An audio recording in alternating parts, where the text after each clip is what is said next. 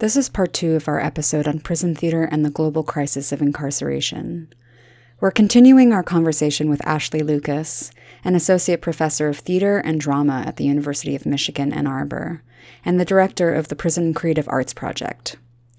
Ashley is the co-editor of Razor Wire Woman, Prisoners, Scholars, Artists, and Activists, and the co-author of a blog by the same name. She also wrote the play Doing Time, Through the Visiting Glass, which she has performed as a one-woman show since 2004 and which jump-started her career in prison theater research and performance. In part 2 of this episode, we discuss the lessons learned from using theater as a form of restorative justice and healing for incarcerated people, as well as the possibility of prison abolition and reforms that we can enact now. Take a listen.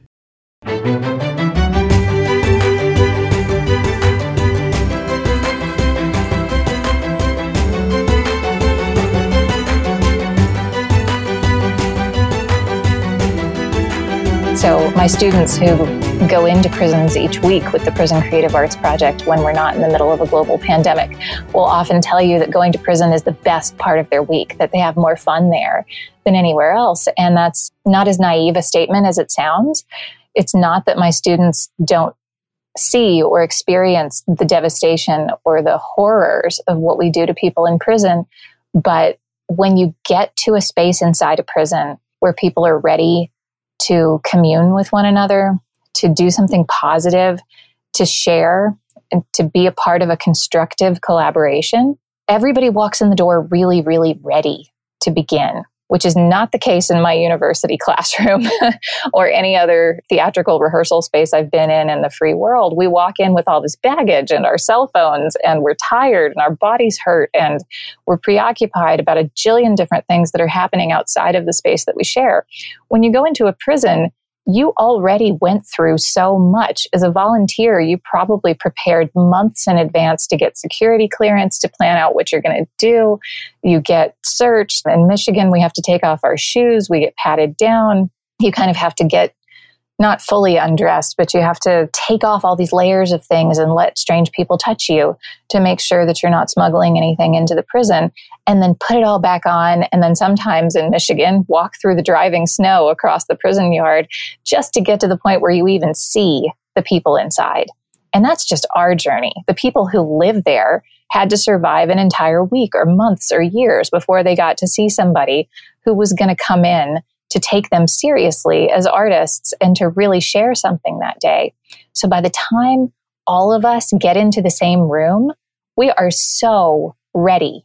We're ready to be present and open and to do something that matters and to really listen to each other. And that level of attentiveness and that sense of being present that we like to talk about a lot in the theater, where nothing else is distracting you, you're just living in the moment, that is automatically created by the prison in a much stronger way than any other social force that I've known. So when we do gather to do this work, the potential for real magic to happen is very, very high.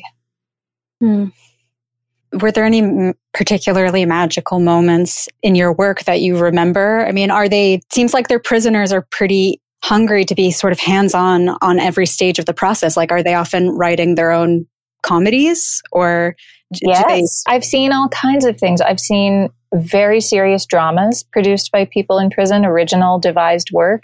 Most famously, and I was not old enough in the late 1970s. I was born in 79, so I was not old enough to see it on Broadway. But most famously in the United States, Miguel Piñero, who was one of the founders of the Nuyorican Poets Cafe, was part of a theater company called La Familia inside Sing Sing. And they developed a play together that he wrote, and they produced inside and outside the prison with the incarcerated members of that troupe, and then eventually the formerly incarcerated members of the troupe, because they all came home in the late 70s. They produced a play called Short Eyes that Joe Papp produced at the Public Theater, which is a major, major theater in New York. And that's a very kind of serious and heavy drama. It does have some moments of comedy in it too, but the emotional range of what people create in prison is every bit as diverse as the theater in the free world. So I got to see some extraordinary things. When I visited Australia, there's an amazing company and one of the oldest continually active theater companies in a prison in the world is the Somebody's Daughter Theater Company, which is outside of Melbourne, Australia. And they work with women there. And I love to talk about Somebody's Daughter just to say their name, because it is the best name of, I mean, there are plenty of good reasons to talk about them, but their name is the best name of a prison theater company that I encountered, because it reminds us all that everybody in a prison is somebody's child, somebody who was loved or who deserved to be loved, and not just a discarded piece of humanity. And in Australia, very different from what we do here in the United States, more similar to what's happening in Canada, there is nationalized arts funding. So professional artists actually get paid through grants to do work in the prisons. So they were sending in like a professional director, professional acting coaches, professional music directors, professional set and costume designers to work with the women in this prison to make full-scale musical productions, original work that the women were putting together. And I got to spend a whole day in rehearsal with them, working on one of their productions, and to see how the women, because Australia, like a lot of places, locks up a lot of immigrants. And so there were women of many different cultures, and they had each been invited to contribute a new song that the musical director helped them to develop, an original song about who they were and what their culture was that sort of fit into the plot of a play about homelessness. And so it was actually a very joyous play, but it was grappling with some serious social issues. And because the women were from so many places, you had something that sounded like a musical that would be produced in London and the West End. You had a number that was hip hop based. You had a number that was kind of like a Romanian folk song. And the day that I was there, the Romanian woman taught us a traditional dance to use in the song. And they gave me the gift of letting me actually participate in the rehearsals and learn the dance steps and practice lines. I write about this in the book. There was a woman who had some cognitive impairment, most likely caused by medications that they were giving her at the prison. And she couldn't remember even the simplest lines. I worked with her for over an hour on the most simple bit of dialogue, and she just couldn't retain any of it. And so we didn't get very far in that work that day, but we had a great time together. And then they said, okay, it's time to rehearse Gemma's musical number. And so the musical number, the premise was that she and her scene partner, who was absent that day, and that's why I was filling in, were clowns. And one of the jobs that the women in that prison in Australia really do is to put on bright orange construction vests and hold the signs that say stop and go for people who are driving through a construction zone. And so our signs said stop and go. And one of us was stop and the other one was go. And those were the only two words in the song. And they had created a song where she didn't have to be able to remember words, but she got to do all of these fabulous things. So we got to have kind of a sword fight with the signs. We got bored and we fell asleep holding them while saying stop and go. And we got angry, we got happy. We've just played with all of these different emotions based on what the music sounded like. But the only lines we had to say were stop and go. And she was marvelous. I mean, she was absolutely born to do clowning. And yet a lot of other people in a lot of other places would have looked at her and said, oh, I can't work with somebody who can't even remember basic dialogue in the theater. What are we going to do? And then I got to see a video of the show later on. And by that point, I think her medication had been adjusted and she could remember some lines. So she did have some real dialogue, but she was also just stealing the show because she was such a marvelous clown. And one of the things that prison theater teaches me over and over and over again is to value every person for who they are and where they are. That there is the potential for something beautiful and transcendent and absolutely delightful in every single person, no matter how much we've written them off, no matter what they've done in the world, no matter how guilty or innocent they might be. There is something beautiful inside of each person. And I think the work of prison theater, certainly the work that we do at the University of Michigan with the Prison Creative Arts Project, is the work of finding what is right with people instead of what is wrong with them, and celebrating that and cultivating it. It's just so moving to hear stories like that, just to think about how much room for joy there is in the world if we let it exist. And as an aside, clowning is really, really hard, honestly. So hard. It just requires like a certain kind of physicality that does not come naturally to me, does not come naturally to a lot of people. Mm-mm. And, you know, I think that's highly commendable. Like clowning college, according to some of my actor friends, is actually incredibly competitive, despite their assumptions about what clowning even is. But clowning is considered, I mean, I'm a theater professor and I teach in one of the most highly ranked theater departments in the country. We're very blessed to have a very old theater department at the University of Michigan and a very prestigious one. People like James Earl Jones and Dominique Morisseau, who's kind of an it playwright of the moment, an incredible writer from Detroit, came out of our department. And Arthur Miller was a graduate of ours. So the sort of rigorous traditional education of actors in my department's programming puts clowning at the very end. You don't get to clown until you're a senior, because it's really, really hard. And then it's a huge deal for the students in the BFA acting program to have a clowning showcase at the end of the school year, because they've had to earn it. It was really tough to get there and make it work.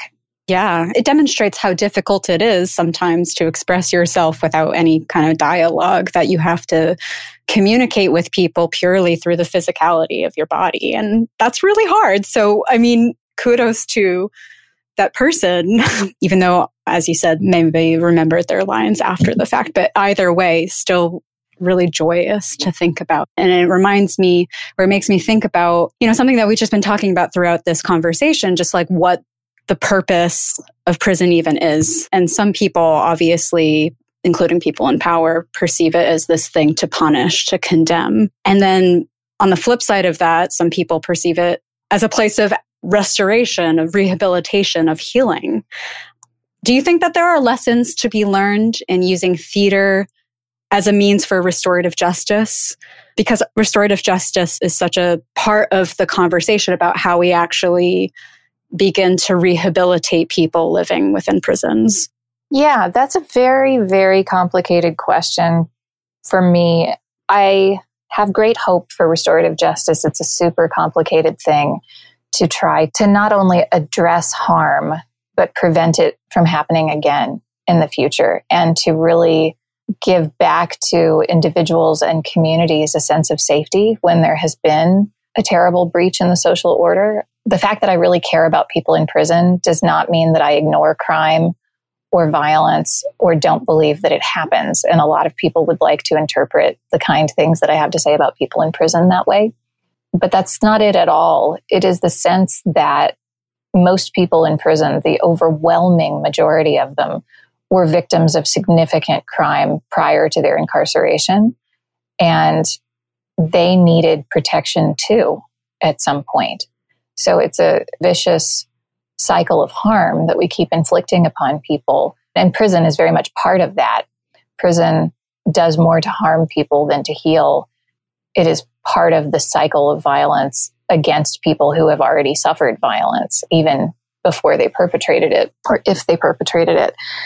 So the idea of rehabilitation is complicated because it signifies linguistically that we're trying to restore people to a place of habitation, to rehabilitate. And most of the people that I've known in prison came from a place that wasn't safe in the first place. They lived in homes or in lives where they didn't have the safety to just take care of themselves and be good citizens. Something else was happening that threatened them all the time. So we can't restore them to a place of habilitation because they didn't live in it before it happened. I have a friend who's a drama therapist who worked with kids in North Carolina in a youth detention facility. And she's a very open, loving person. She really cares about these kids. She wanted to work with everybody. And then somebody told her that one of the kids on her caseload was a serial sex offender, kid like 13 years old. And it really freaked her out. She didn't want to have to work with this kid, but it was part of her job. And she was very wary of him. She was frightened. She didn't know how to respond to his needs or how to approach what she could do to help him. And she judged him greatly because he had done some terrible things. And then she was called upon to do a home visit with his family as part of her work as a therapist in this facility. Juvenile facilities vary quite a lot, but some of them are more permeable to the outside world than adult prisons are. People come in and out and sometimes spend the day in regular school and come back at night, things like this. So part of her job was to go make a home visit. And when she visited the home of this child who had been convicted of sex offenses, everywhere in the house there was pornography. There were videos, there were magazines, there were things that children should not see.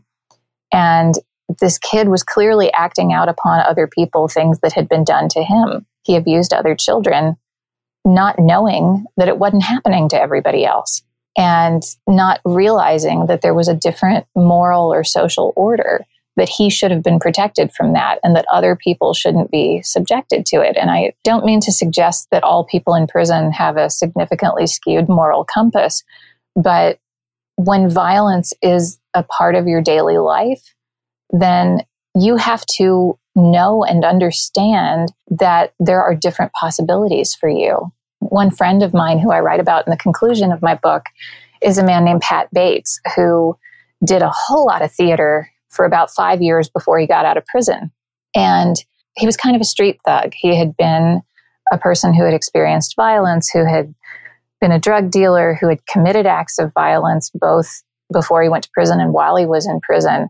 And he was the kind of guy that the other men in prison would tell you sort of on the sidelines was never going to amount to anything because he wasn't ready to change his ways. And when he got involved in the theater, kind of like Gemma, the woman who was the extraordinary clown in the Somebody's Daughter company, Pat is just, he has the best instincts for improv that you've ever seen on anybody. The man is completely captivating. He's really funny. He throws himself into the act of performing with total abandon. And it was the first time in his life that he felt that he was really good at something that wasn't negative. Because he was good at a lot of things that aren't good for people. He was good at violence. He was good at manipulation. He was good at things like drug dealing. But nobody had ever looked at him and said, wow, look at what you can do about something that was positive. And so being a part of the work in the theater really transformed him and made him want a different life. And then he started coming to my classes at the university, and we read Angela Davis's book, Are Prisons Obsolete? And the idea of prison abolitionism was very troubling to him because from the time that he was 13 years old and started getting in trouble, he had felt that the world had nothing for him but prison.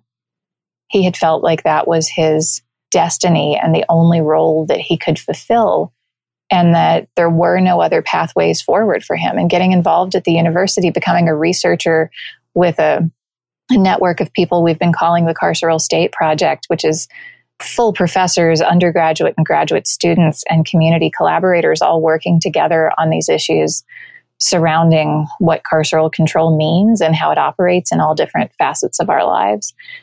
That work made him know that he could be something different. But it was also, especially his first year home from prison, was intellectually very traumatizing for him because he was coming to realize in his late 30s that everything he had believed about what his life possibilities were had been wrong.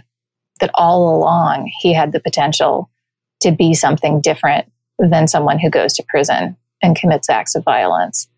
So I'm sorry for such a long answer to this. It's just a very high stakes question, and one that I think we need to be asking ourselves more. And the reason that I think the theater has such potential to help people have these kinds of revelations is because you have to do theater with other people.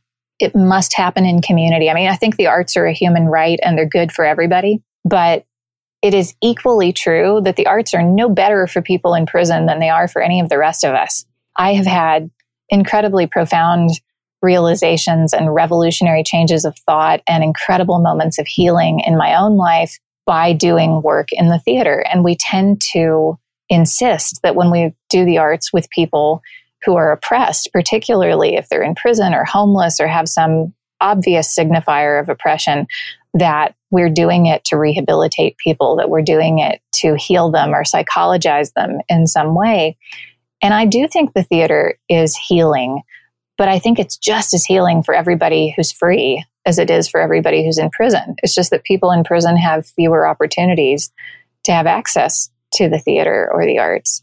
Maud Clark, who is the founder and artistic director of Somebody's Daughter Theater in Australia, gets really agitated when people ask her about the healing or rehabilitative powers of theater, because she says it's a classist notion that the arts would heal any category of people more than they would anybody else. I think that realization that the work that we do with people who've been harmed is not so much about trying to change who they are or reprogram their behavior, as it is giving them the full range of opportunity and level of support, compassion, recognition that we would give anybody else. This, for me, is a lot more about the failures of our educational system, the immense toll that chronic poverty takes on individuals and communities, the immense toll of violence, not feeling safe in your home, having not enough food to eat, feeling like school was not meant for you, that school is a place where you go to be routed somewhere and punished, rather than a place, as it was for me, of constantly expanding opportunity intellectually and creatively. The differences in how we treat people spiral out into all of these other things. And none of that is to say that violence is acceptable or should just be brushed over, or that crime and harm are not real and present in our lives, but to take someone who has been severely harmed and harm them more, sometimes for decades at a time, or depending on where you are, we might go ahead and kill them in the name of justice. That just doesn't make any sense to me.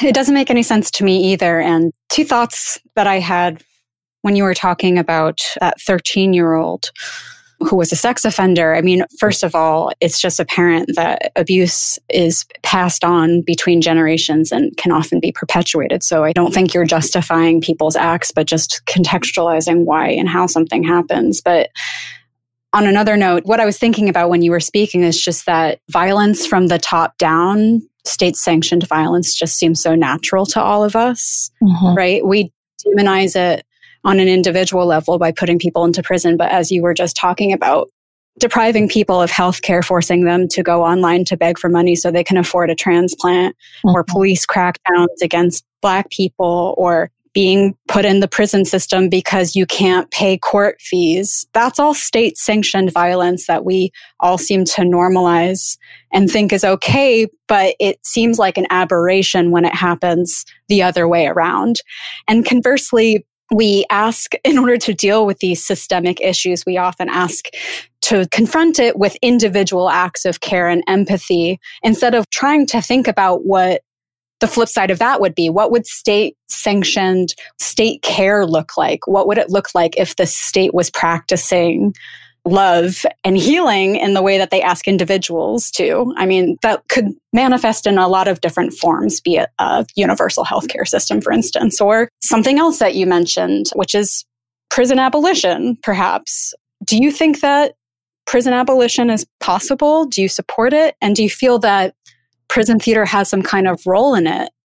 Yes. Somebody said to me the other day that part of the problem with how social movements end up is that there's so much injustice that people get really angry, and then you live in a place of anger and trying to stop these terrible harms by stopping the people who are doing the harms. And the core of this lesson was that you have to love your people more than you hate what's happening to them. So if we started from a place of love, from a place of really trying to build the world that we want to have, and not just saying, Trump is horrible, and I do think he's horrible, and I think he bears a lot of responsibility for a great amount of harm that's happened during his tenure at the helm of our government. But that's not enough. My utter disgust with him and his behavior can't be the thing that fuels me to want to live in a new world. I have to love the people in prison. I have to love the families like mine who are struggling on this side of the walls. I have to love the children who are displaced by all of this. I have to love the people who have suffered violence and the people who have committed violence in order to get us to a better place. So it is possible, because for a long time we thought it wasn't possible to end slavery. But like slavery, prisons are not natural. They didn't just always exist. And so it is absolutely possible that we could live in a world without prisons. And I do think that theater can play a role in that. I spent much of my young adulthood feeling deeply guilty, absolutely hounded and grief-stricken about the fact that I had no desire to go to law school, because in many regards, I would have made a really fantastic lawyer. I like to talk in front of people. I think quickly on my feet. I'm pretty good at argument and debate. I was a speech champion nationally in high school. I had all the markings of a great lawyer. And there was a part of me that felt like I should have done that I should have gotten a law degree and used it to free my father and other people. But I so loathe courtrooms. I can bear prisons so much better than I can bear a courtroom. Courtrooms are the places where people lose everything and where lives hang in the balance and where the worst things that have happened in my life have happened. And I couldn't face losing for people who didn't need to lose in court. And I couldn't face kind of the complicity that it would have required me to exercise to be a constant actor in a system which in my life experience very seldom delivers what I would consider to be justice. So I couldn't do it. And what I can do, what does fulfill me, what I can keep doing for a very long time, as hard and painful as it is to love people in prison and to walk inside prisons and see what happens there, I can go there to be the person who helps to bring joy, to collaborate with smart, interesting, fun, funny people, to make theater in community with people who are suffering is a thing that lifts my own suffering and the suffering of others.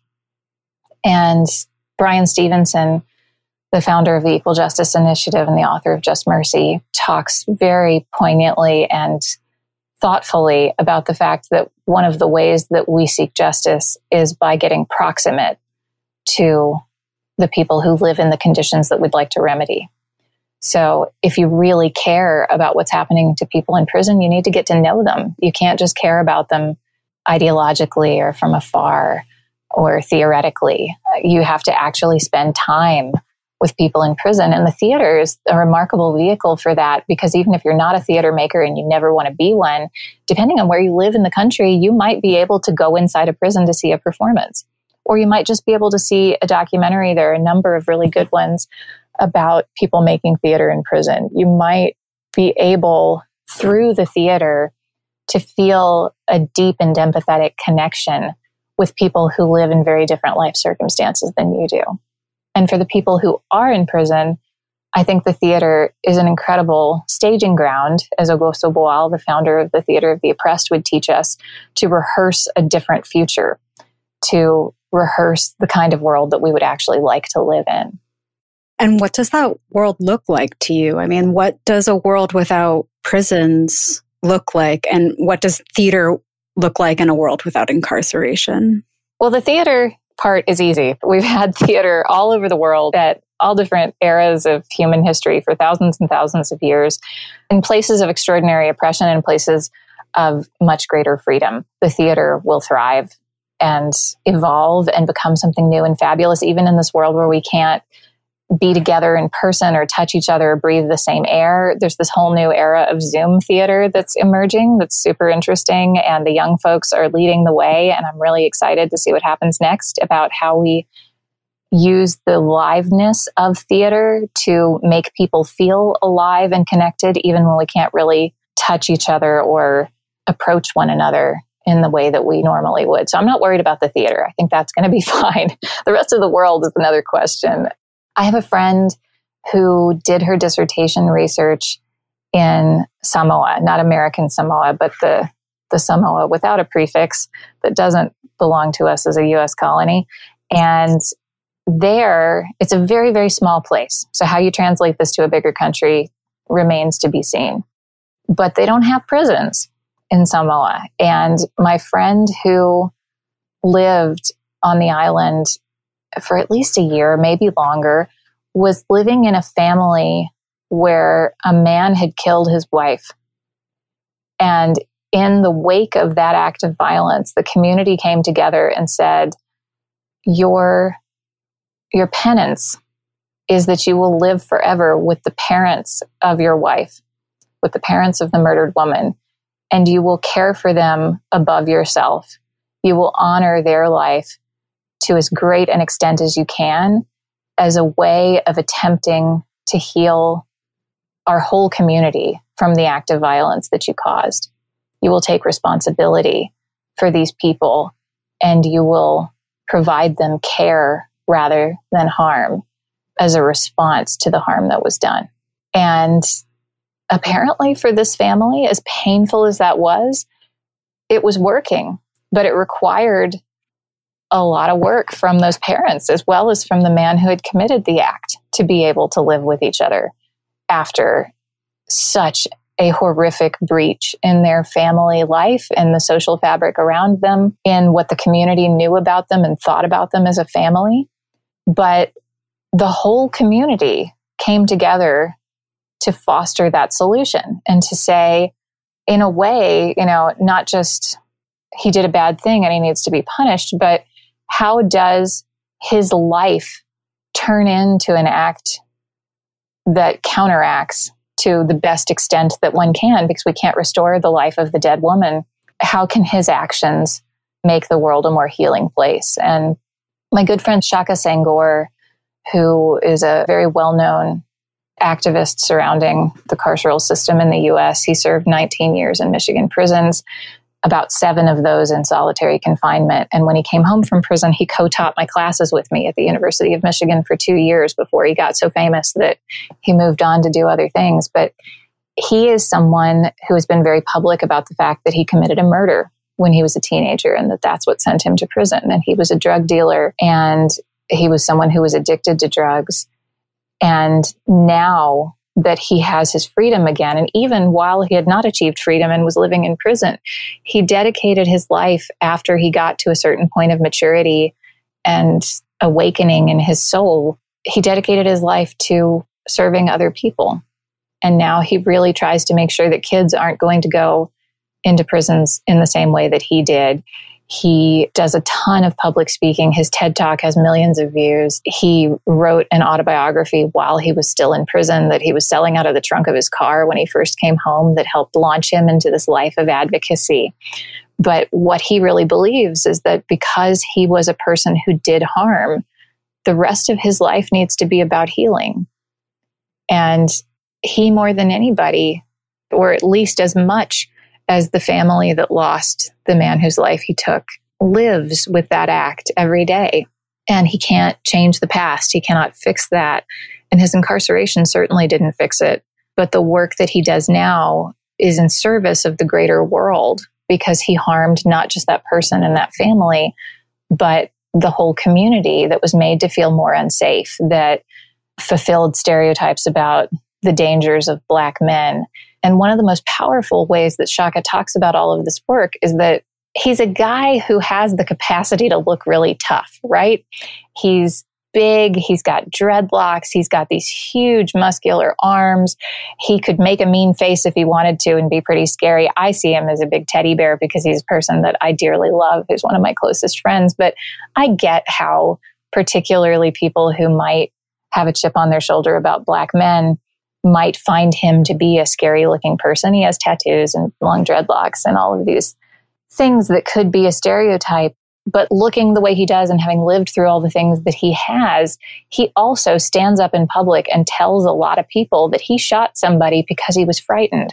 And you very, very seldom find men, particularly men who are in prison or have lived through prison, who can say out loud to a whole bunch of strangers that they were scared and that that's why they committed an act of violence, as opposed to, I was tough, I would beat him down, I was going to prove that nobody was going to be badder than me. You know, that kind of rhetoric that gets promoted so much in popular culture. He is working really hard to deconstruct that, not just so that people could see him differently, but so that we could have the potential to look at all of the people who we categorically stereotype as violent or threatening differently. That how you look is not necessarily a reflection of who you feel yourself to be or why you take the actions that you do. Most of the people I know who will tell you what a badass they are covering up the vulnerability that they actually feel. the fear and the ability to experience harm, and most of them have experienced severe harm prior to doing harm, as Shaka had. I mean, gosh, I think delving into how masculinity potentially plays into all of this could be a totally whole other conversation.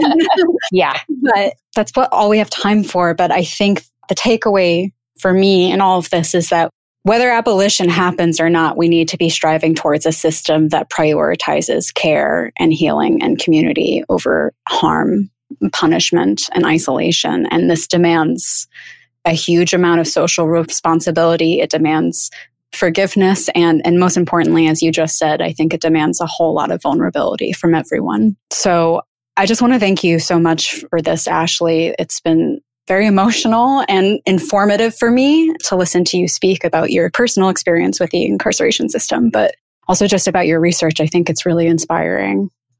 Thank you so much. I'm really honored to have been able to have this conversation with you. And again, I feel that I owe a great deal to Bloomsbury for giving me the ability to do this research and have a worldwide platform, because Bloomsbury does have worldwide distribution in English-speaking countries. That meant that I could actually send the book to people in prison in Australia and people in prison in England and all over the place. In Canada, as well as my home in the United States. It's been really important to me that we have a way to get the book back to folks inside.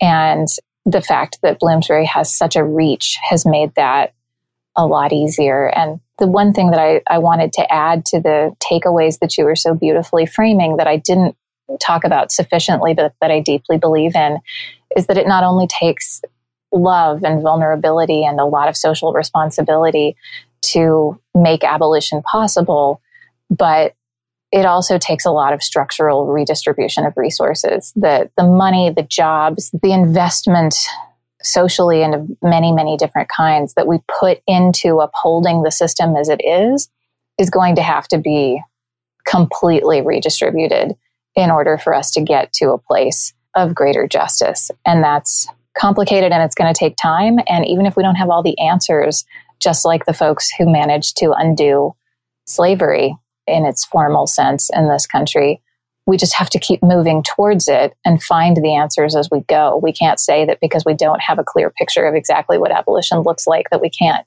work towards it. I mean, on a hopeful note, especially in New York with our Democratic supermajority, but just across the country, particularly in light of the civil rights movement that we've all bore witness to across the world, I think there are people now in power who are invested in that mission of redistribution and confronting the structural problems that we face. So I'm hopeful that something's going to change.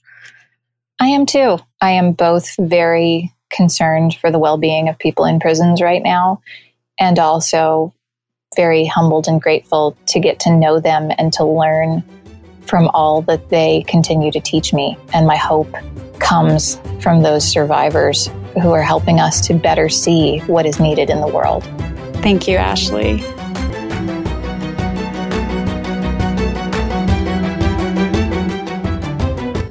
We're so excited for you to read the books from all our amazing authors that we've talked to this season. Add Prison Theatre and the Global Crisis of Incarceration to your cart on our website and enter code PrisonTheatre21 at checkout. That's PrisonTheatre21 at checkout. This code is valid until December 31st, 2021.